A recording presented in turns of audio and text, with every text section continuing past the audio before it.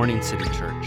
This is Phil Edwards, hoping to bring you a moment of sanity at the start of your day, a moment of truth from God's Word, a moment of grace. In today's readings, there's a narrative in Mark in which people are trying to lay a bit of a trap for Jesus.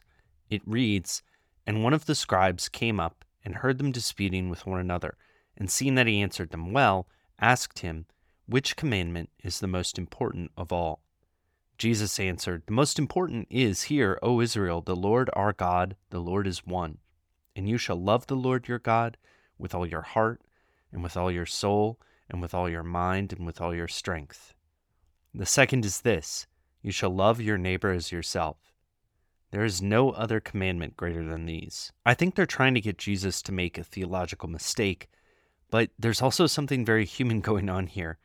It's a desire to know which commandment is the biggest, the best, the one that matters if you don't have time for the rest. I think implicit is the idea that if I only have time for one law, which one do I choose? I am a big fan of the Pick 2 thought experiment. You might have seen different versions of this game. It basically says that to live with limited time, you have to make sacrifices.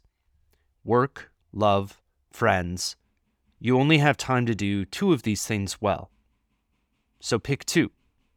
Or maybe it's work, sleep, family, fitness, friends. Pick 3. It's pleasantly narcissistic to think about which ones I have chosen in my life, and it's comforting to think that other people are presented with the same choices in their lives. I probably choose work, family, and a mix of sleep and fitness. I run while still half asleep a couple times a week. If it's pick 2, then I pick work and family, while friends are left out to dry. But really, it's hard to admit this, but there is another thing on my list of choices. God. God should not be on that list, but if I'm being honest, he is a wedge of the same pie chart that represents 24 hours in my average day. Many days, I choose to have God be one of the items on that list.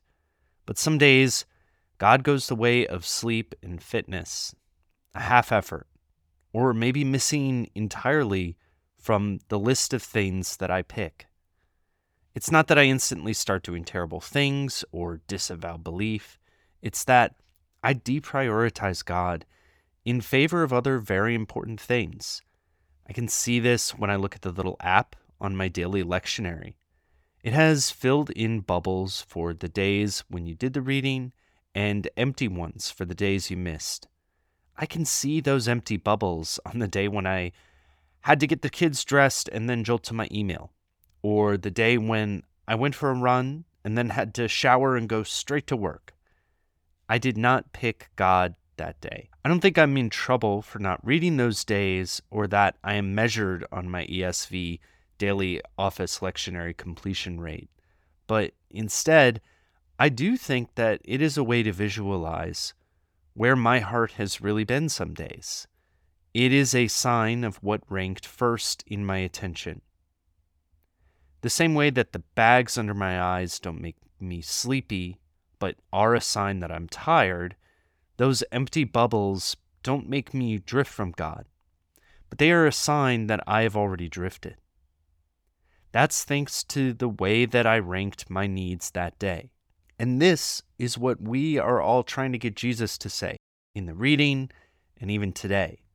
Okay, Jesus, but if I can only do one thing, what do I do? What is the shortcut? Because I'm busy and there are a lot of options. What is the number one most amazing top rule for being good? What do I pick? And Jesus replies that we need to pick God. You shall love the Lord your God with all your heart and with all your soul and with all your mind and with all your strength. God shouldn't be in my pick 2 or pick 5 ranking. He should sit above it with all those other choices flowing from him. And we know this because we have an example. Jesus picked God. And in loving God, he also picked us. He picked God above everything else. He picked God above sleep and above work and above fitness and above family and above friends. He clearly gave us the answer to our little riddle, and then, in time, he became the answer too. Stay well and do good.